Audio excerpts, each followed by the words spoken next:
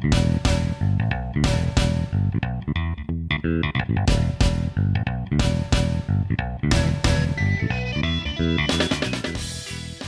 Brian. Hey, Dan. Happy Thanksgiving. Thanks, and same to you. Hey, listeners. Welcome to the 62nd episode of The Goods, a film podcast. Today, we are going to be discussing, actually, a Thanksgiving-themed movie. So we're recording this just a few days after Thanksgiving. I started watching the movie that we're going to be discussing today on Thanksgiving. It took me a couple nights to finish it because I only watch in about a half-hour spurt at a time. But it definitely felt Thanksgiving-ish to me. And yeah, it was interesting. It's a 2015 TV movie called Turkey Hollow, or stylized sometimes as Jim Henson's Turkey Hollow. And this was a TV movie that aired on Lifetime in 2015. So around Thanksgiving 2015.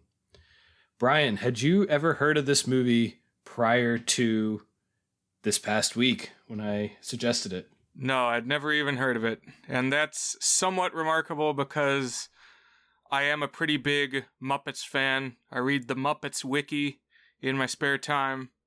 And of course, Jim Henson was the creator of the Muppets. I guess this was a idea that he had in a notebook or something that got, some small amount of development back when he was alive. But this is a 2015 film. Jim Henson died in 1990, the year I was born, so he hadn't had his hands on it for a while, let's just say. Yeah. And when he did die, the Muppets, of course, went to Disney, but the Jim Henson Company retained the rights to some non-Muppet odds and ends. Maybe the most prominent properties are the movies Labyrinth and Dark Crystal that he made in the 80s. They've done a few other things over the years. They made a movie at one point called Mirror Mask that looks pretty interesting. Yeah, I did some reading on them as we watched this. They've done a decent amount of TV shows and miniseries over the past few years even, certainly the past 10 years. It seems like their big business is doing these TV shows, but there haven't been too many movies that they've done. One, though, of note is they had a spin-off label called Henson Alternative, which released exactly one movie and I believe a couple of TV shows. So Henson Alternative is like the R-rated branch. Oh, that, of course, would be the Happy Time Murders, right? That's right. The 2018 huge flop Happy Time Murders, a R-rated sort of riff on noir, but like very raunchy, starring, I think, Melissa McCarthy. I didn't see it. It didn't look very appealing to me, but did you catch that one? I haven't seen that one either, although I believe that was an idea that had been brewing for a while, too. Yeah, and I think that one was directed by Jim Henson's son, Brian Henson. Yeah, Brian Henson is a cool guy. He was involved with various Muppet projects growing up. For instance, he voices Hoggle in Labyrinth, the, goblin guy. Okay. Well, I guess not a goblin. There are many goblins. He's like a dwarf or something. But also a TV show that I enjoy that Henson worked on late in his life was called The Storyteller, and it featured Elephant Man actor John Hurt as a narrator who would tell some more obscure folk tales in the Brothers Grimm vein, and he had a puppet dog who he would talk to, and the dog was Brian Henson. Oh, nice. Keep it in the family. I know that Jim Henson's wife, Jane Henson, was also involved. And I'm pretty sure I often mispronounce this name as Hanson instead of Henson. I've probably done it 3 times already, and we'll probably do it 3 times more before the episode's done, so I apologize for that. But Jane Henson, I think, also was involved in the company business. But just real briefly, before we pivot to the movie at hand, I know, Brian, you'd probably like to pick a Jim Henson project proper at some point. Would you mind giving us maybe a 30-second overview of, your connection and your appreciation of Jim Henson. It's something you've written about a lot on our blog, earnthis.net, over the years, and I'd kind of like to hear a summary. What's your relationship with Jim Henson and his various creations? I should have written some more notes for this, but the brief version, I guess, is really early on. I watched a movie called Labyrinth, which I think is from 1986, I believe. And this was a collab that Henson did with a fantasy illustrator named Brian Frood. It has David Bowie as a Goblin King, and it's hard to explain, but there's a lot of cool stuff. If you've never seen it, I definitely recommend it. It's like a storybook come to life. I think I also had a best of songs from the Muppet Show compilation on a VHS with some of the music videos from the TV series from the 70s. I just have a lot of respect for Jim Henson. I think he was a sui generis creator, and he just had a million ideas and, grew his brand and died too early. I think he was only 53 when he died in 1990, and he had a lot of things cooking up to the day that he died. Oh, wow. I didn't know he was so young when he died. When he died, he had a funeral that had a lot of his longtime collaborators be a part of it, and that's something that I've seen. It's very moving, and it's something you've referenced too. Just kind of this culminating thing reflecting on a creative life cut too short. Right. So he assembled this team of Muppeteer apostles who all outlived him and kept making Muppet projects after he was gone. In 2014, I wrote a series of articles on our blog called 10 Things Brian Likes, and the last chapter of the 10 was dedicated to tearjerker Muppet moments. I don't think we got any of those in this movie. No, not exactly the tone of what this movie's going for. It's more of a straightforward family fantasy, so I think it would be compelling at some point to maybe dig a little deeper into Jim Henson and his various creations on this show at some point, but I think now is a good time we can maybe pivot and start talking about Turkey Hollow, unless there was anything else you wanted to add here.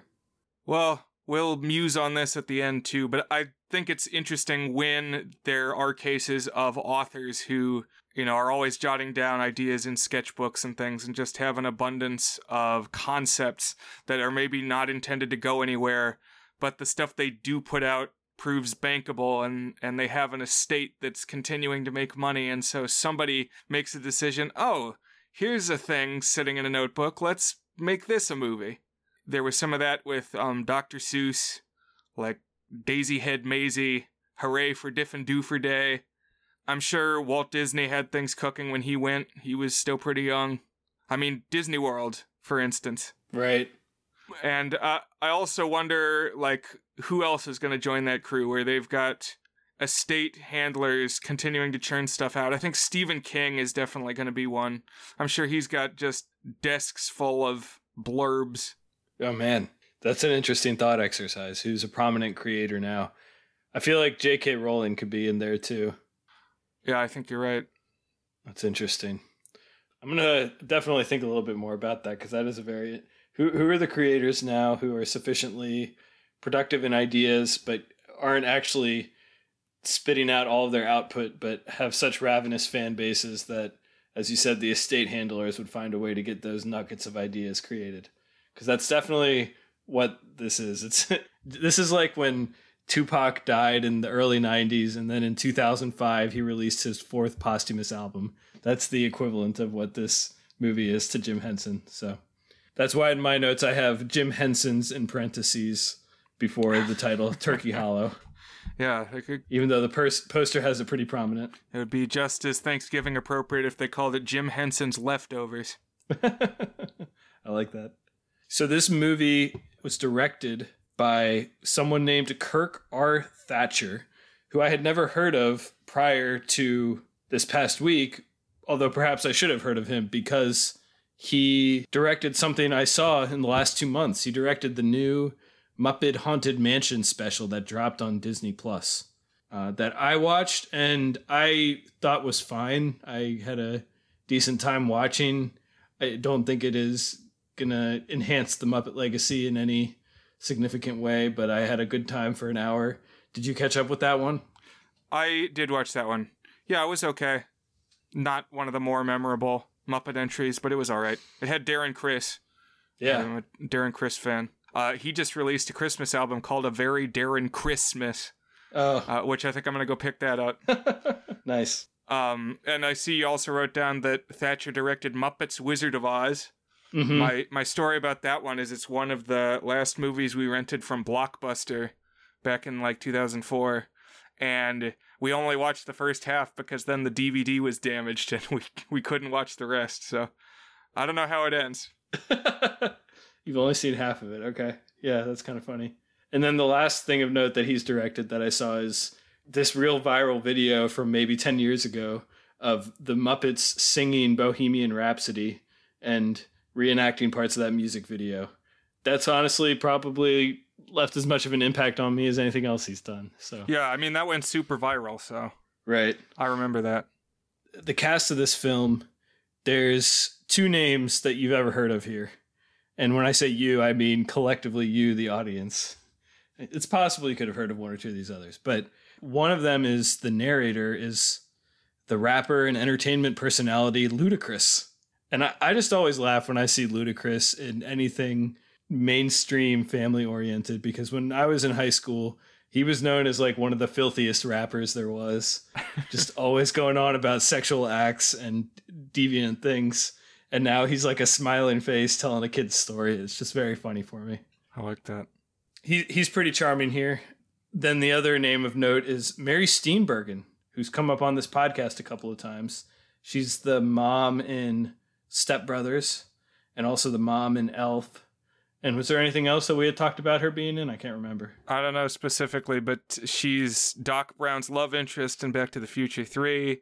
She's H.G. Wells's love interest in one of my dad's favorite time travel movies, which is, I think, called Time After Time. So she pops up from time to time. Nice, yeah. Here she plays a woman named Cly. So she's the great aunt of the kind of two protagonist children and the person they're going to visit in this Thanksgiving film. So I watched this movie on Thanksgiving, like it sounds like you started it on Thanksgiving, and I watched it with my family, and my dad, about 2/3 of the way through the movie, said, "What is Cly short for?" That's a good question. My best guess is Clytemnestra. Wow, that's dramatic. She was the wife of Agamemnon. So my thought was Clementine. Like, oh, my darling Clementine. She's kind of like not a hick, really, but she's someone who's kind of out there. And I think of Clementine as a kind of out there name. I mean, I guess you'd probably go by Clem, but I feel like you can just add a Y onto things, and that's typically safe for nicknames. Sure. And then the two stars, the two protagonists are, I'm going to try to pronounce these, Graham Verscheer as Timmy. We could talk about where he falls on the Jansen scale. How many Jansens is he at? And then we have Genevieve Buchner as Annie. I have no idea if I pronounced those names correctly, but Annie's kind of the teenage older sister. So, and at several points, it was really clear to me that these kids and a lot of the actors in the film were Canadian, because the boy, Tim, says sorry at one point, which is a Canadian giveaway. Yeah, he was the only one I noticed it for, but as I was clicking through the names of the actors and actresses, I did notice that several of them said the Canadian blank. So, Canadian actress, Canadian actor. So, I think you're probably right about that. But I've been listening for the Sorry. That was the one you told me about when we were talking about Care Bears several months ago. I've been listening for that ever since. I've been watching movies since then. So, I mean, there's other things, like if it was a really extreme one, you might hear a boot or things like that. Yeah. Like I've heard Alex Trebek, R.I.P., say sorry and things like that. Yeah, okay. So I'm going to hop into the plot now of Turkey Hollow. So this movie opens with Ludacris, again, the narrator here, telling us about the mysterious, quote, Turkey capital of the world, a little town called Turkey Hollow in some unspecified portion of the Pacific Northwest. There's just a lot of things that were popping into my head here in the opening 2 minutes of this film. And here's a couple of things. One is the opening credits are like built-in default Windows font or something like that. It was a font I've used myself in Microsoft Word before. Yeah, it's kind of papyrusy. Right. And so I was thinking, what dire level of budget are we in that this is the font that's being used in the opening credits? When I brought that up on chat, you got a little defensive about the fonts, Brian. Do you have any particular thoughts on cheap standard fonts? Well, it's mostly just, I've heard from people just griping about fonts. Oh, this is a bad font. And those people tend to be, I don't know, prissy. It's like, who gets to decide? If the meaning is conveyed, it serves its purpose. I think the artist has a free hand in what font they get to pick. And sure, you get to criticize it, but I don't think there's an objective judgment to be made. It does make it look cheap, sure, but I think if I were making a movie, I would not ignore it in my tool bag, necessarily. I think that's fair. To me, the flip side of that is if people are noticing your font, then it's probably a problem. Like, you should at least choose something that people aren't noticing. Although I pulled up the video and I'm clicking through it now, and it could be that it just looks a lot like papyrus and isn't in fact papyrus, is in fact something more unique and just happened to evoke trauma of past papyrus incidents. Mm-hmm. But I don't know. Certainly papyrus is one I've heard ire leveled against, like the Avatar poster and stuff. Yeah. I think papyrus is up there in Comic Sans territory in terms of the spite it generates. Another thought I had here is, as we kind of get this opening couple of minutes narration here, so we learn that Annie and Timmy, Annie is maybe, I don't know exactly how old she is, but the actress was like 25 or something when this was made. And she seems like she's 16 or 17 or something like that. She's on her cell phone complaining about bad signal and stuff. Whereas Timmy is more of like a 10-year-old or 12-year-old or something like that. Yeah. Yeah, Annie is just always complaining. Yeah. Although I actually kind of liked her more than some of the other actors here. Like, I felt like she at least inhabited the character some, even if the character was default teenage stereotype. Sure. I mean, Tim is just super wooden. Yeah. Yeah, not my favorite. And we learned that the dad recently divorced, so they're driving to go spend Thanksgiving with their great aunt Clyde. That's the Mary Steenburgen character. I mean, of course, in my head, I'm thinking Gravity Falls connections. We got a brother and a sister traveling to the Pacific Northwest. Granted, they're going with their father and not kind of on their own. And they're going to see a somewhat distant relative, a great aunt versus a great uncle. So I thought that was an interesting connection. That was one of the reasons that I thought it might be fun for both of us to watch and talk about. Yeah, I definitely saw some of those parallels. And it gets heightened from there because after this scene, we learn that this region of the kind of foresty area that they're going to is known for a cryptid, a mythological Bigfoot-esque creature called the Howling Hoodoo. And they even go to a little tourist trap of them, people pawning off masks and shirts and so they call it hoodoo doo-doo or something like that, like little pellets that are supposed to be hoodoo poop. And this also was making me think of Gravity Falls and your Gauntlet episode when you went and visited some of those places. Yeah, definitely. To be fair, I mean, the region really is like that. There's all kinds of paranormal tourist traps. Right. So one thing we learn here is that Great Aunt Cly, her deceased husband, claimed to have met the hoodoo, and so therefore it's kind of a sore spot for Great Aunt Cly, and the kids should not bring it up at Thanksgiving dinner. I kept wanting to know what the uncle died of. Like, it's not even 100% clear that he is dead until like halfway through the movie, but they don't talk about what happened. I guess he just got old, but yeah, unclear. When he's a monster hunter, yeah. Right. And I also noticed that they were kind of vague about the dead thing. He's gone. He's not around here anymore. Yeah. And definitely felt like dead, but they were also avoiding it. So part of me wondered if it was going to be a twist. Oh, well, he disappeared in the woods, and then we see him in the woods. But spoiler, it does not go that route here. Yeah, I was expecting the same thing, but then they start abruptly talking to his ghost, and it's like, oh, I guess he's dead. And so we meet Aunt Clyde. She owns a farm, but it's a turkey rescue sanctuary. It's not a turkey growing farm for the purposes of selling them for Thanksgiving dinners. And Aunt Clyde is, again, Mary Steenburgen. Her distinctive look here is she has a white stripe in her hair, a skunk stripe, as you called it in the Zombies episode, when the werewolf characters in the Disney Channel movie Zombies, or I guess it was Zombies 2, had like these white stripes in their hair. I was like, oh, it's another TV movie with that visual cue.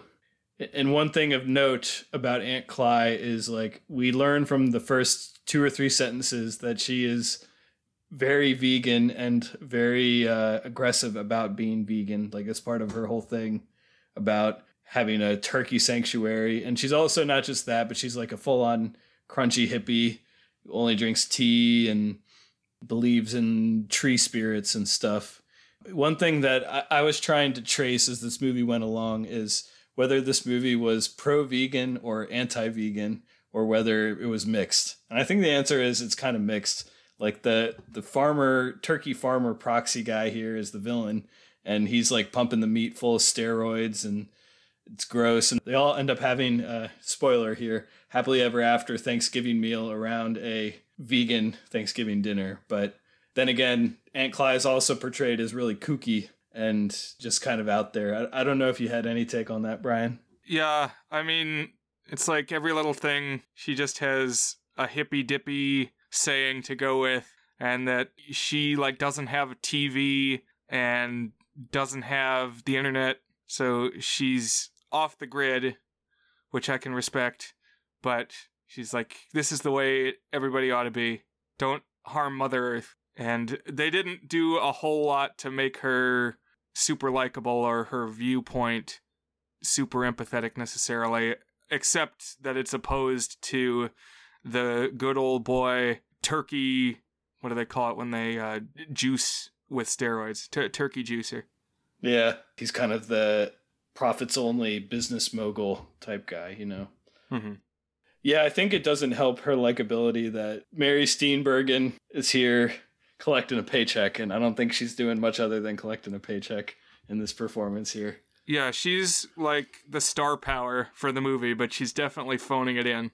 I shared that reaction as well. As you mentioned, her house is off the grid, so there's no internet, TV, or cell reception, which frustrates, in particular, Annie. And, you know, her arc here is going to be, among other things, to learn to put the device down and connect with your family a little bit more. That's her kind of thing. But Timmy, the boy, he goes exploring around Cly's house, and he finds some weird old stuff. I can't remember if it's a basement or like some corner bedroom or something like that. I think it's the basement. But in this kind of dusty old room, finds some weird stuff. So one is he finds an old notebook with all these weird jotted thoughts on mythological creatures from the great uncle, whose name I think is Ned. I think they mention his name. But the passed away husband of great Aunt Cly. This was another Gravity Falls connection for me because, of course, Dipper finds a notebook in the first episode, and we know Grunkle Stan also has a notebook, and it's got all this information about the wild creatures here. So that was another thing that brought me back to Gravity Falls. Yes, definitely, absolutely. Is that something they say in? Yeah, in the pilot episode, yes. That's right, yeah. And this scene just made me wish I liked this actor better. Because it's like, I kind of like the set design here, all the Monster Hunter crap that the uncle accumulated. Like, there's this weird instrument thing that he made, and it's also like a gun. It's like a combination of a gun and a trombone. Yeah, they said the name of it at one point, and it was good. And I think I might have it somewhere in my notes down here. It's something like a gibberator or something.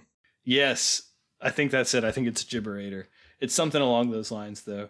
It's a cool thing because it looks sort of like a gun, but it's got like a keytar where you would expect a trigger to be. and like the thing where you load the rifle bullets and stuff. And I like that too. The other thing they find down there is a newspaper article. And this newspaper article, it's from like some National Enquirer thing. It's like a cutout clipping for who knows how old. And it says you can get $10,000 if you find a picture of the Howling Hoodoo and send it into this National Enquirer type tabloid. After dinner and dessert that night, one line that I liked is every time they talk about a meal in this movie, Aunt Cly says something along the lines of, "Hope you like beets," or "I'm making beets." I have a lot of beet related anecdotes. One is in The Simpsons. It's this one random scene that plays on my head whenever Katie comes back from the grocery store. Is Marge walks in the door with Lisa. I think they'd been grocery shopping, and Marge says, "We're back." And Lisa says, "We got beets." And I don't know, it's just like one of those one stupid things they have in Simpsons that always make me laugh. Why was Lisa excited about getting beets, excited enough to announce it, even though it had no bearing on what was to commence in that Simpsons plot? Yeah, for some reason, beets are a common punchline. People seem not to like beets. I love beets. Beets are great, man. There's a whole subplot of The Office where Dwight, like one of the things that makes him weird is he grows beets. Beets are something I've really come around on in my adulthood. I did not like them when I was a teen. I thought they tasted too bitter, but now I really like the blend of like the earthiness, which is slightly bitter, and the sweetness. And you can put them on salads, you can put them on sandwiches, you can roast them. I'm pro beet. Yeah, I've always loved beets, especially pickled beets, but even the regular kind at the salad bar are good too. Yeah. And this is Buzzed on Beets. Beets on movies, something like that. Yeah. Yes. And sometime shortly after that dinner, Annie walks in on the dad. So the dad's name is Ron. And Ron's on a phone call, and he's basically admitting to one of his office mates that he came to Turkey Hollow so that he could have basically Cly keep an eye on the kids while he worked to get back some money that he lost in the divorce. And this whole thing is like played as him being a terrible father. Like he's committed some sort of bad parenting or betrayal. Like, I don't even, like, what would you expect him to do? He doesn't have money. His solution was, hey, let's go spend time with family for the holiday. I'll work on the off hours and you could spend time with your great aunt. This is a great parenting decision. He's doing what I think is a divorced dad should do. Yeah. Like, I don't know why this is viewed as like a parenting malfeasance here. Yeah, Annie just does not shut up about this and how terrible it is, and that he would talk about it so cavalierly so that they can hear. And it's like, I don't understand what's wrong with this. The man's got a job. It helps everyone. He's got to pay your cell phone bill, which cell phone that you're so desperate to start using again. And then to play up how like annoying these kids are. So first of all, Annie's complaining about this, and then Timmy comes in and says, "Dad, do you want to read the dictionary with me?" Which is like the most boring act. Like if you were trying to come up with ideas for what's an activity that sounds really boring, "Do you want to read the dictionary with me?" would be right up there. But it's because he's trying to find some word in that notebook. But this was a moment of, I think, unintentional comedy. I don't think they meant for this to be funny how awful the kids were in this moment, but I was laughing. As another Henson reference, reading the dictionary for fun is the sort of thing that Bert would do, and he's hyperbolically boring. Yes. After they go to sleep that night, Timmy is unable to sleep, and he gets out of bed, goes outside, and he starts exploring these woods around where they've come to visit. He's following strange noises he hears, and he notices that these strange noises match some of the seeming nonsense words that were written in the notebook. But as he's wandering around, his flashlight dies and he starts to get spooked. He like opens a fence and runs in it, and all these turkeys come rushing towards him and go rushing out the gate. And it turns out he's accidentally let loose a huge batch of turkeys. This is where we meet the villain. These turkeys are owned by a turkey farmer with the excellent name of Eldridge Sump. And Eldridge Sump has two minions, one of them's named Junior, so I was trying to decide, are they both his sons? I'm not sure. Did you get a read on that, Brian? Yeah, I couldn't tell. I mean, they might as well be, but they're just mangy farmhand guys. Right. Couple things here. One, these are real turkeys. I'm kind of surprised they're real turkeys because we're in a Muppet production. I was kind of expecting puppets and also just the low budget, but there's like literally dozens of real ass turkeys on film. We don't do real animals in movies too often anymore. No, and yeah, they had quite a few of them. They say that 175 turkeys go missing, and my mom chimed in at this point and said, "That's not 175 turkeys." And I'm like, I don't know. I don't think you can be that confident. It looked like a lot. You know, maybe it wasn't a full 175, but they had quite a few. Yeah, it's dozens, I think. So this character, Eldridge Sump, is played by Lyndon Banks. It's an actor I was not previously familiar with, but I clicked through his filmography beyond this, and it seems he always plays villains in TV movies. And he's the perfect TV movie villain. He's got a very gaunt and pointed face. He's got great line deliveries. I think he was my favorite actor here, or at least my favorite performance here. Him being the grumpy farmer. He's like Dickensian. Right. I could see him playing, a character in a Dickens adaptation. He's got the same like dramatic evil to his look, and they like put bags under his eyes and stuff. So, and his name is Eldridge Sump, which is a mouthful, but it's still a good name. So when this farmer Sump catches Timmy, he reports him to the police. And so here's where we meet the sheriff character. So the sheriff character was kind of odd to me because his whole thing is he's very into Aunt Cly. I thought he seemed younger than her, but it's kind of hard to tell. I mean, I don't know how old Mary Steenburgen's character is supposed to be here, but the way that he kind of expresses this is he keeps having these like really awkward Freudian slips about how sexy and beautiful Aunt Cly is. Kind of funny. Yeah, I was chuckling, although it was a little more ribald than you might expect from a Henson project. I don't know. She says something like, "Wow, I've really drawn myself a bath of trouble." And he's like, "Well, if it was up to me, I'd be right in that bath there with you." And this dude, to me, looks a little bit like Danny Glover. He wasn't Danny Glover, but... No, it was not Danny Glover. It does look kind of like him, though. And just to give a picture of that he's an older guy. So maybe not as old as Mary Steenburgen, but he's got some sear locks. One thing we learned from this sheriff, I don't know if there are any places that actually have laws like this, but he says there's a law in the town where if you or your family cause the loss of another farmer's animals, that farmer gets to take your farm unless you pay for the things that were lost. So, like, here are the stakes for the film. We need to find some way to pay back the loss of turkey so that Clyde does not lose her farm. And they do this kind of math on the fly, and hey, it turns out it's almost exactly $10,000 that they need in 2 days to save Clyde's farm. Have we heard $10,000 anywhere previously in this film? Well, that was the amount in the picture for the tabloid newspaper ad saying $10,000 for a picture of the Howling Hoodoo. And so I was wondering if there's have you heard of any law like this before, Brian? Was this movie logic here? I think so. It's like if you take the deed, you own the house. Right. That's right. But yeah, I don't know. I mean, in some ways, it makes sense that like if you can't pay back the one way, you got to pay back another way. But that it was so set in stone, he has to get your whole house. It seemed extreme. In 12 hours or whatever it was. Yeah, it's like in 2 days. Oh yeah, that there's a time window on it.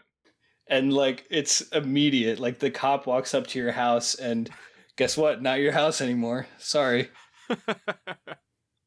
But Timmy puts the 10K connection together, and the next morning he decides he's going to go find the hoodoo. He's going to take a picture of it, and he's going to save the farm because he was the one after all that let the turkeys free. So it's on him. But one thing I liked is Annie catches up with him, and so they're going to be wandering the woods together, her kind of tagging along as he tries to do this. And she just like points out point blank how stupid this is as an idea for so many reasons. And I appreciated this because I was thinking this is a really stupid idea too. I mean, for one, there's no reason to think the Howling Hoodoo is real. I guess Timmy believes in his heart of hearts that it is because his crazy great uncle did. But also, like, it's just a ad from a who knows how old tabloid magazine. Like, how is this a viable plan to raise $10,000 in 2 days? That is a good point. I mean, promotions expire. Yeah. And also, like, I feel like there would be some sort of delivery time. It's not like they don't even have email. So what are you going to go to some place that has internet and email it in and hope they wire you the $10,000 in a couple hours? That just seems implausible. Timmy really needed to think out this plan a little bit more. But as they're wandering the woods, they bump into really the only Muppet puppet creatures in this whole film. It's these 4 little rodent-like things. They're maybe 2 feet tall. I actually kind of liked these guys, but it was a little disappointing they were the only ones. But they're given the names, which are the nonsense words that had been written in the notebook. That's Squonk, Burble, Zorp, and Thring. And I did not like their names, but I did like these guys. What did you think of these puppets? Yeah, so like in the Pokemon anime, they say what they're named. Like the sound that they make is what they go by. So the one named Burble is always going burble, burble. Right. And there's something with it where it's like related to how the whole weapon thing he found was a keytar and makes tones. It's like there's some musical element to it too. Like they say it at a certain tone or they can sing it too or something. I didn't quite follow that. Oh yeah, they keep calling them musical monsters, and actually the original name of Jim Henson's concept, I guess, was the Musical Monsters of Turkey Hollow. I didn't really notice them making any music. The most musical thing is this instrument thing that they use to communicate with them, but even that, I don't know, I think stretches the definition of music. It's more like the thing in Close Encounters of the Third Kind, where they, are communicating back and forth with the ba ba ba ba ba, but it's not even as musical as that. It's just like noises. Right. Yeah, I agree with all that for sure. And so what these things look like, it's kind of like a combination between like a monkey and an eagle. Like they're furry and squat, kind of like goblin size, but then they have like bird facial features, like kind of beaky noses, and they all look somewhat similar. They're each a little bit distinct. Like one has a big mouth full of teeth that it like stretches its face really wide, like a mushroom almost, like a mushroom with teeth. I'm just kind of rambling now. They're weird looking, but they're also all covered with this monotone brown fur, so they don't stand out that much. They're kind of like little weird Bigfoot birds. I think that's a good summary. Little weird Bigfoot birds. It's also a possible episode title there. So we're going to spend much of the second half of this movie with Squonk, Burble, Zorp, and Thring.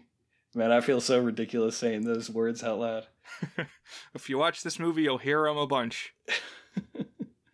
Timmy's able to like immediately communicate with them, and he like talks them into going to find the hoodoo. They're a little scared about it, but the other monsters, they'll lead me to the hoodoo. And so they go stomping off with Squonk, Burble, Zorp, and Thring. Maybe if I say it faster, the names, like it'll just roll off the tongue a little bit easier. Just get it over with. Yeah. Back at Cly's farm, though, Ron, the dad, and Cly have finally realized that Annie and Timmy are not in the house. They've gone missing. And they start trailing them in the woods because the sheriff says, oh, the kids are in danger because the hoodoo is real. And this is enough, I guess, to convince the dad and Cly to go find them here in the woods. Shortly after they enter the woods, they're like, well, we're in this huge giant woods and we don't know where the kids are. Like, how are we going to find them? And Aunt Cly, this is Mary Steenburgen, and she starts talking about how we must trust in the mystical power of the forest where my husband's ghost is. And like, I don't even know what she does. She like makes a musical noise, like bopping on something. Yeah, she starts like drumming on this little piece of xylophone or something. And the little tendrils of this, what are those trees? It's like a mangrove or a banyan tree. And all the little tendrils start like dancing around. Right. And the dad is like, well, I learned about this in National Geographic. It just doesn't mean there's a spirit.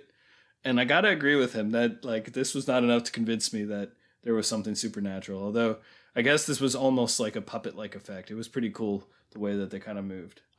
Yeah, it was pretty weird to me. I don't think I've read about this in National Geographic. Maybe it's not magic, but it's like Aunt Cly knows a little more than she's letting on. Yeah, I suppose. Another thing we learn around this point is that all of the 175 MacGuffin turkeys, they've reappeared. They're back at Sump's farm. And because they've reappeared, I guess now we don't have to worry about it, except, of course, Sump is like, oh, I want to get that farm. We got to go hide those 175 turkeys that came back. So take them to the facility. That's what he tells his minions. And so this quote-unquote facility is going to be a key setting in the second half of this film here. Because just then, Timmy and Annie find what they momentarily believe to be the hoodoo. But it turns out it's like a big scarecrow type thing, perhaps on some sort of motion detection that kind of swings at you. And I guess this is the thing that has been scaring the other little monsters, Squonk, Burble, Zorp, and Thring. But they realize, oh, it's not a real hoodoo. It's just a fake. And what is it guarding? It's guarding a big facility. Hey, I wonder if that's the facility that was mentioned a scene ago. Turns out it is indeed the same place. I'm going to interject to say, I thought having the turkeys come back was a questionable decision, story-wise. I mean, I guess it builds the climax by having everybody convene at this facility, but I mean, you made a big point that the turkeys being gone creates this debt, and then all of a sudden they just come back, Deus Ex Machina, and it's like, well, what if you just didn't have this? And, I mean, the conflict would still exist. I don't know.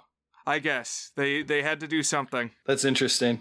There is an in-universe explanation given that kind of leads to the conclusion here, which we'll get to in a minute.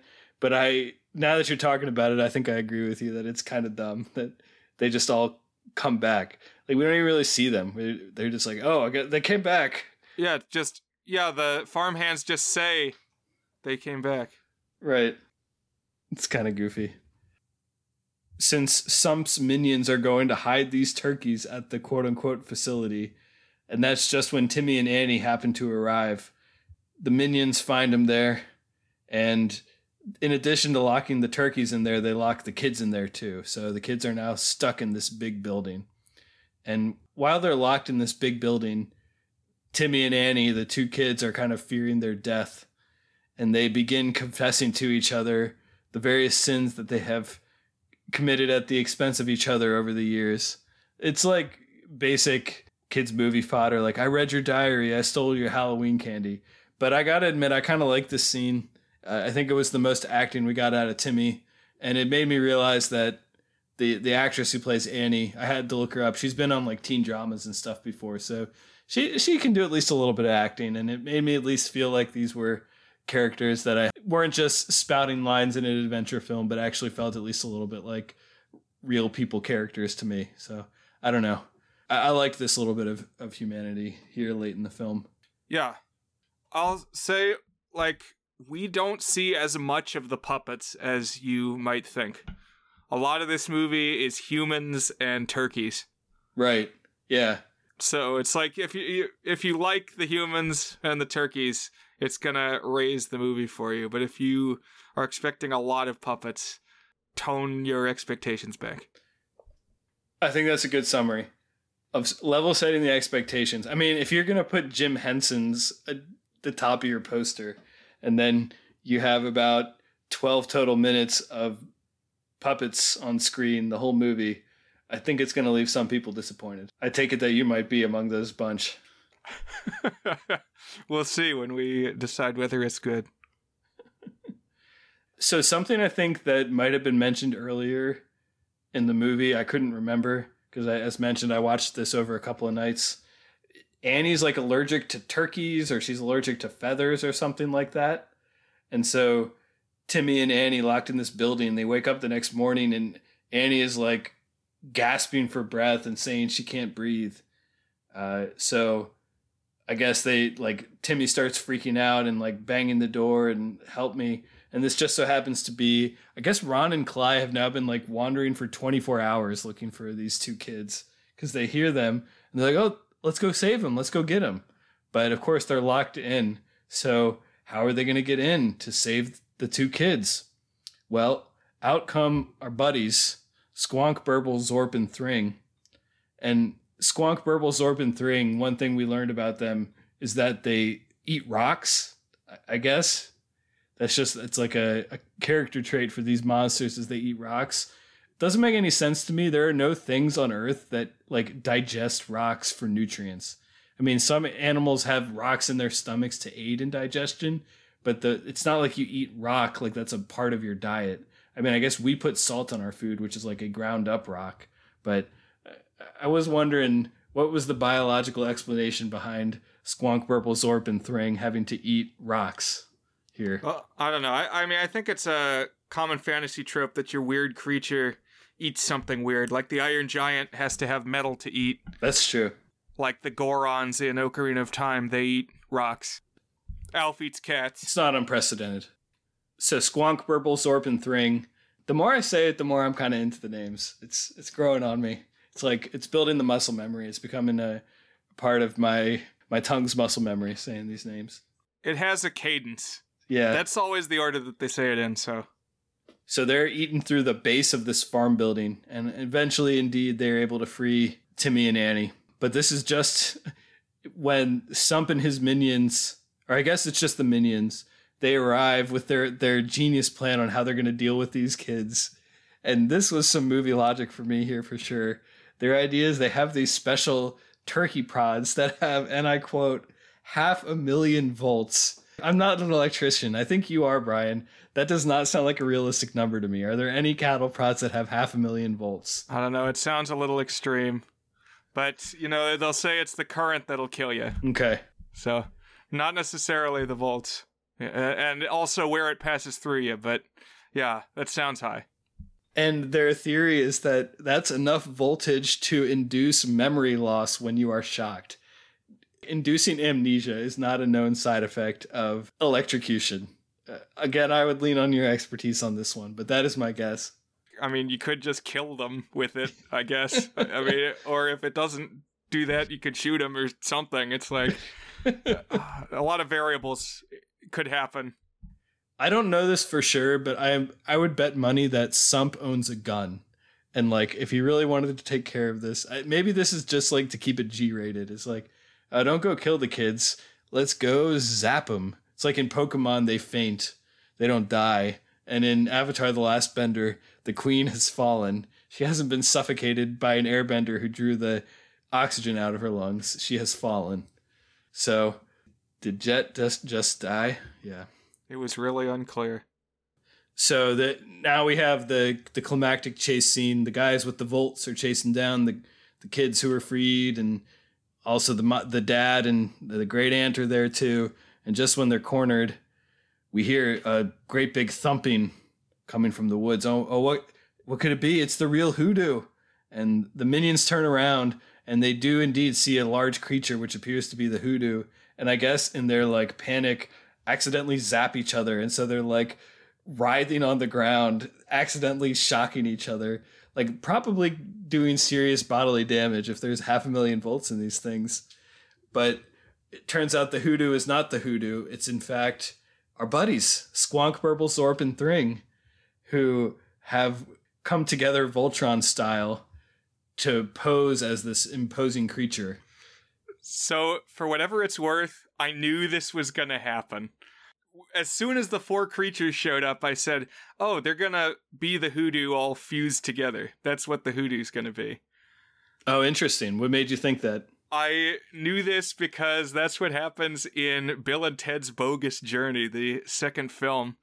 They spend a lot of the movie traveling with these 2 little goblin-y Martian creatures, and then at the climax, the 2 creatures fuse together into a bigger creature.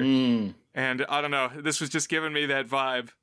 It's like, that's what the hoodoo's gonna be. And then sure enough, that's what we get here at the climax. So is your take that the howling hoodoo of lore has always just been these 4 guys? Or was it like a one-time thing where they impersonated the hoodoo? Yeah, hard to say. I mean, was it the dummy that we've seen a couple times? Was that the hoodoo? But if that was the monster everybody was seeing, like, clearly there are other monsters out there, because then what are the little guys? Interesting, yeah. Well, and also, that thing wouldn't have been the origin of the myth. I mean, I guess the myth could have been just a myth, and they capitalized on it, but this scarecrow thing has a mask of a hoodoo. So, like, the concept of the hoodoo predates the scarecrow, presumably. Okay. Well, then I think, yes, it must have been the creatures in some... Although they're...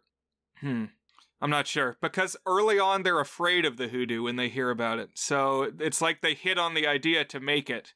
So hard to say.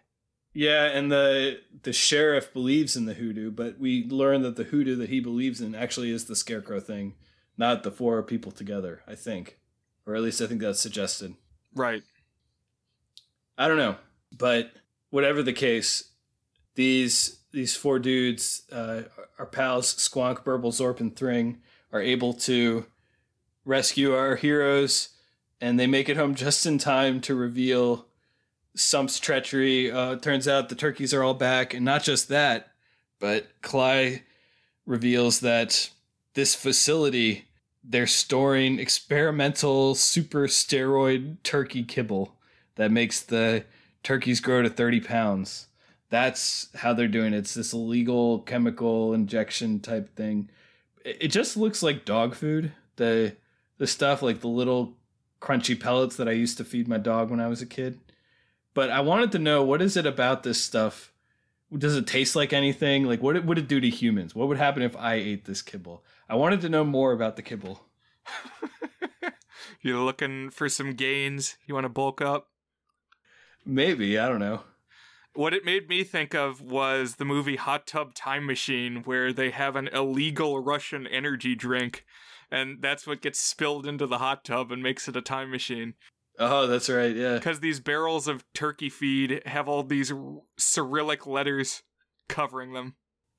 It made me think of my friend in college who went through a phase where he was going to do some intensive weightlifting, and he ordered some muscle supplements online, and he said he started taking it and his muscles grew really quickly, but he said within an hour after him having the supplement, I think it was like a powdered type drink, like a protein shake, but something that claimed to have a special ingredient X in it. And whatever a special ingredient X was, probably a steroid, but it made him actually get the gains real fast, but also he would start shaking within an hour of having it, just, vibrating, shaking uncontrollably. And he decided after a week or two of that, despite the gains, that he probably was going to stop taking whatever that was. Wow. Yeah, these are the Ivan Dragos of turkeys, apparently. Yeah. So then we get the denouement, the happily ever after. Bad guy Farmer Sump gets arrested, but only after, I guess, he has another encounter with the monsters and he's scared, thinking they're the hoodoo again or something. The sheriff comes to, I guess, tell Cly that he's helped resolve everything, and this is where we see Thanksgiving dinner. The sheriff basically invites himself in. Yeah, it was weird because narrator Ludacris made it sound like he was invited to dinner, but then he isn't, it seems like, and he invites himself, so I think that was a point they could have polished a little bit, just have him be invited to the dinner already. Yeah, because Great Aunt Cly is kind of coy, and then we get the reveal the monsters are joining for their their vegan Thanksgiving dinner here at the end, which does include beets. And then there's a mention again of her deceased husband, her late husband, Ned. And we get a real quick flash of Grunkle Ned in a photo frame. And I was pretty sure it was the first time we had seen him all movie. And he's this bearded guy. And it made me wonder, like, this would be a perfect place for an Easter egg. Like, Grunkle Ned was actually played by Jim Henson or something like that. Did you recognize this? Did you get to zoom in on this one? I wasn't sure. I was wondering the same thing if that was actually Jim Henson, but I'm not sure. I wonder if we can get an answer to that. Maybe the director or something like that. I don't know. Maybe we can call up the guy who played Timmy, see what he's up to these days, if he has any knowledge on that. Oh, it was the director. Kirk Thatcher as Uncle Ned, photo uncredited. Okay. Was that Wikipedia? It is the Muppet Wiki, actually. Muppet Wiki. It's good. And that ends Turkey Hollow from 2015. You know, I don't think either of us are arguing it's a masterpiece here. No, but what are some things that you liked? So I did not hate the script. I thought it had some good moments of setup and payoff. And like, I could tell you one or two things about all of the characters by the end of the film, which is, with the possible exception of Timmy, like, at least the characters had basic enough traits that I could follow them and their motivations and their behaviors a little bit. So that's not always a given in TV movies with families, but okay. I also thought the movie overall looked pretty good. It definitely has cheapness to it, but in terms of like the color and the cinematography, especially when they're out in the woods during the day, night cinematography is hard, and most TV movies do not look good when they're shooting night scenes, or really any cheap movie, TV movie or otherwise. That was something I really complained about in the Cirque du Freak episode, is the night scenes looked horrible. The night scenes here don't look great, but during the day it actually looks quite good. It's kind of like not harsh green. It's like a mellow grayish autumnal green. The kids are like wearing kind of bright colors. The boys wearing red, the girls wearing blue, and there's like a kind of a grayish hazy green whenever they're in the woods, which I kind of liked spending time here. I thought that looked pretty good. That was another positive for me. Yeah, I mean, I really bought that it was the Pacific Northwest. I think the credits said it was filmed in British Columbia, so still the Pacific Northwest. Mm-hmm. Further north than the U.S. goes. Right. I mentioned I liked the villain. I thought he was good, hammy fun. And Ludacris is pretty charming. I don't know if they needed the narrator character, but I think the movie was not worse off for having him there, because he's just got a fun way of talking. He's engaging. Yeah, he like barely edges into my positive things. He was funny, and they kind of have an interesting narrator angle where it's like he's discovering a lot of the stuff as the movie goes along. So he's like reporting it secondhand as he's watching it. He's like, and then Tim and Annie died. Oh, does that cue card say survived? Well, I guess we'll see when we go back to Turkey Hollow. Yeah. And I think at one point he interviews one of the Squonk Burbles, Zorper Thring. It's like a joke where he's sitting down asking him questions, and the monster just says their name, and they act like it's a real interview, like a little, almost like a mini sketch type thing there. So, yeah, no, it was kind of fun having him around. We didn't mention him at all in the recap, but he's a pretty constant presence, because in general, he's there like doing the either lead in or lead out from a commercial. So we see him a half dozen times. Yeah, so this is a TV movie, so it's got the commercial fade to blacks. Right. And the thing where if you watch it continuously, it's like they say the dramatic line, and then it fades to black, and then it unfades to black, and then they say the dramatic line again. That always makes me laugh when you watch TV movies. And now you will die. And now you will die. Ah, Dad, help me. Something like that. And, I mean, another good thing is the puppets. When we see them, that's, I mean, the Henson Studios' ongoing claim to fame is they're going to have some kind of puppets, and they're going to put care into assembling them and operating them. And yeah, they're good.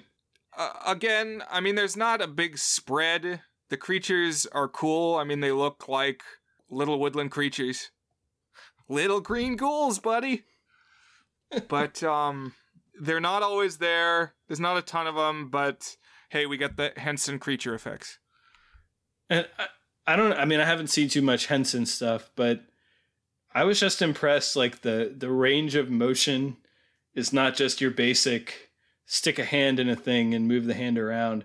There's like blinking eyes, and I was actually wondering if it was all practical or if there was any CGI enhancing some of the expressiveness in the face. But if it's all like remote controlled or whatever, it's pretty impressive. It looks really good. Yeah, I agree. And I also came around quite a bit on the actress who plays Annie.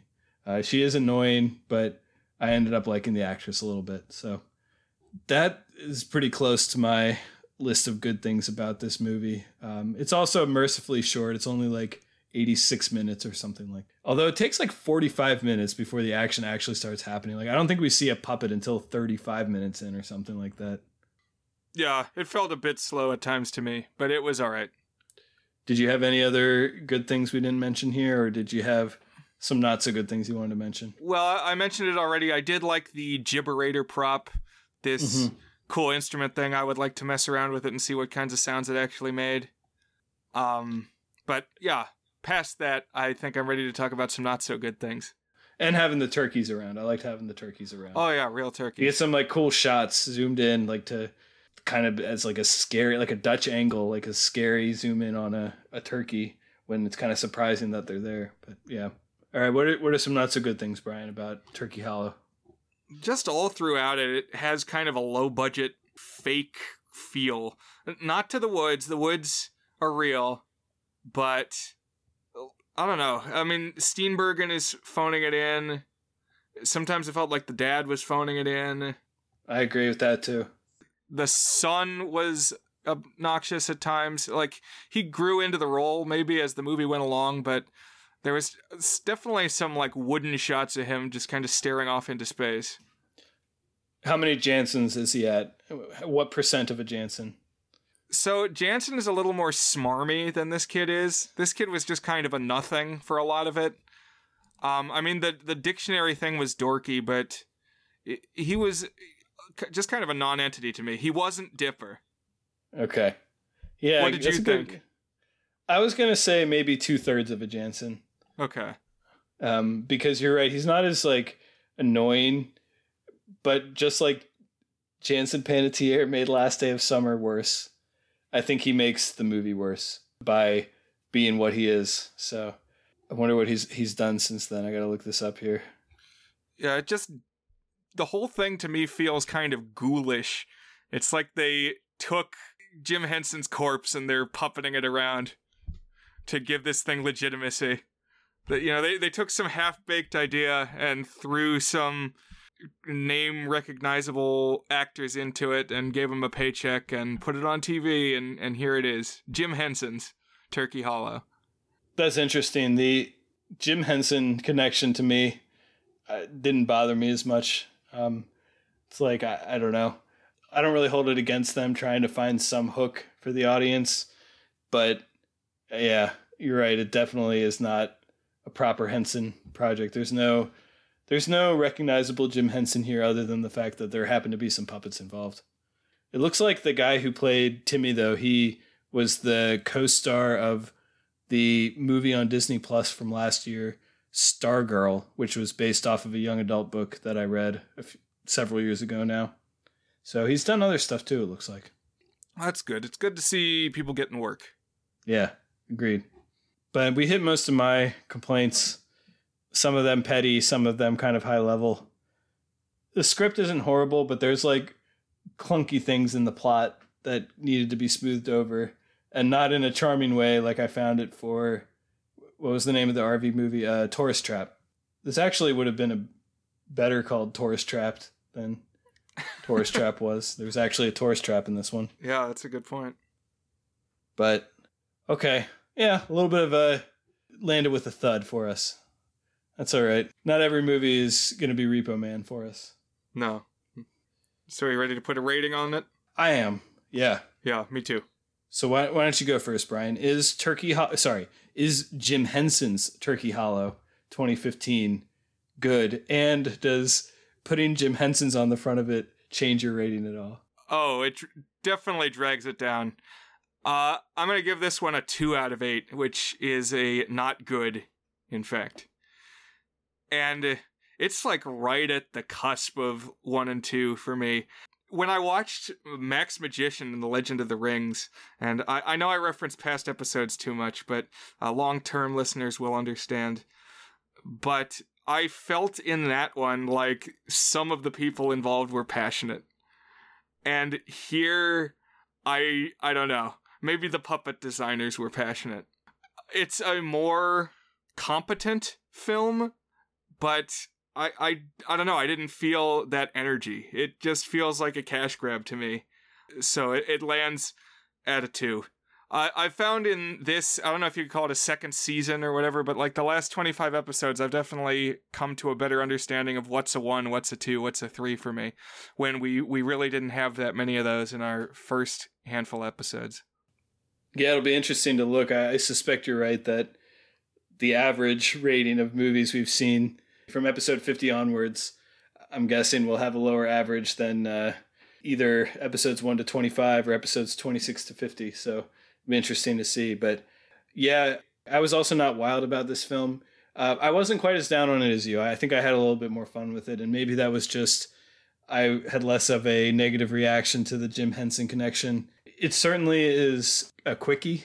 You know, Steenbergen is where you can really see that there is a half-assedness to this whole effort. But as far as competence, it's a light year beyond Max Magician as far as I'm concerned. You're right that it doesn't have the same kind of amateur joy of the sheer novelty of creation associated with it. There is something kind of uninspired about it. But, you know, we get to spend time in the woods. I like the villain. The puppets are fun when they're on screen. The story's got some road bumps, but it hits most of its points at a reasonable cadence. For me, this is a low 3, not good. So I'm just a little bit higher on it than you are. So yeah, I can respect that. That is Turkey Hollow 2015. For what it's worth, it is a Thanksgiving movie. Something which are in vanishingly short supply. That's a good point. I mentioned that in our outro last episode, and I feel that should be mentioned now. I don't think I would have watched this movie specifically if not for the fact that there are not too many Thanksgiving movies of note. It's very odd. There's so many Christmas movies and so many Halloween movies, but Thanksgiving-focused movies, there's not too many of them, and a lot of them tend to be like cheap family dramas. I thought this was kind of cool that it was like a family fantasy adventure that was Thanksgiving themed, or, you know, I guess it's turkey themed, and it happens on Thanksgiving. Yeah. And I mean, you really think I'd give it higher marks because of the prominent featuring of the Pacific Northwest, so that is one thing that I like. Yeah. But I'll say after we watched this one on Thanksgiving, we put on a documentary next from 2021 called Street Gang, How We Got to Sesame Street. And it was about the creation and development of the early seasons of Sesame Street. And I watched that to kind of restore my faith in Jim Henson's legacy, and I would give that documentary an 8. So wow. Check that one out. It was really well done. I mean, it really only covers like the early seasons, so if you are more familiar with later stuff, like I don't think Elmo is in it at all. So there's going to be things you might be familiar with that are left out, but it's about the coming together and the creation. And there's a lot of footage of early Muppet stuff from Henson. That's cool, yeah. My related viewing was not actually related to this itself, but I tried to find at least one other Thanksgiving movie to watch, and I watched Pieces of April, which is a Katie Holmes starring drama from like 2003 or something like that. And that was a much better movie. I got a lot more out of that one. It made me choke up multiple times, and without being too heavy. So I think if I'm going to be rewatching something from this year that I watched in future Thanksgivings, it would not be Turkey Hollow. It would be Pieces of April, or perhaps I would go back to Planes, Trains, and Automobiles. Wow, it's called Pieces of April, but it's about November. Way to bury the lead. That's a good point. I wondered why they went with that. It's like ironic or something. But anyways, Brian, that brings things over to you. What are we going to be watching for next week? Well, December is knocking at the door now, so it's Christmas season. I'm sure you've seen houses in your neighborhood already got the lights up day after Thanksgiving. And so we're going to have some Yuletide films. Dan actually recommended what I'm going to pick today. He said, we watched a bunch of Christmas Carol adaptations last year. All of them were musicals. So what if we did one where it's all straight dramas? Just no singing and dancing in these Christmas Carol adaptations. And wouldn't you know it, there's plenty left to go around. So I actually haven't fully decided on what 4 we're going to have yet. But that seems like the magic number. So expect a bumper crop of additional Scrooge coverage. That's cool, yeah. No, I'm psyched about this. I have a couple of December themed movies in the pipeline to pick as well, but I'm glad that we're going to get some more Christmas Carol coverage because having watched a few of them last year, I'm excited to watch a few more of them. So, of course, last December I also threw Kate and Leopold into the mix. So for whatever reason, I feel like every week in October has to be an October appropriate movie, but I'm not as married to the Christmas theming in December. But maybe I will have 2 Christmas picks. We'll see. Maybe you just like Halloween more than Christmas. I might. We'll see. But thank you for listening, listeners, to our Turkey Hollow episode, and I do hope you join us for that next time too. Now that you've heard from us, we want to hear from you. Email us a review of Turkey Hollow or any film we've previously discussed. Each week, we'll read one of your reviews on the podcast. If we pick your review, we'll send you a $5 Amazon gift card, enough for a free movie rental. You can send your movie to thegoodsfilmpodcast@gmail.com. That's thegoodsfilmpodcast@gmail.com. Brian, I've kept this segment around in hopes that we would start getting these emails. It hasn't happened yet, but listeners, if you're out there, send us your reviews of anything that we've watched. We'd love to hear from y'all. Yeah, just sound off however you want. Tell us what you like, movies you'd like to hear us talk about. If you are a crazed fan and you want our autographs, anything. Just give us some feedback. We're the lonely lighthouse keepers, shining our beacon into the void. Absolutely. Yeah, listeners, thank you for joining us. And, hopefully then whatever we watch next will be a little more good in line with our podcast title, The Goods. But thank you for joining us and have a good evening. Bye, Brian. See you guys.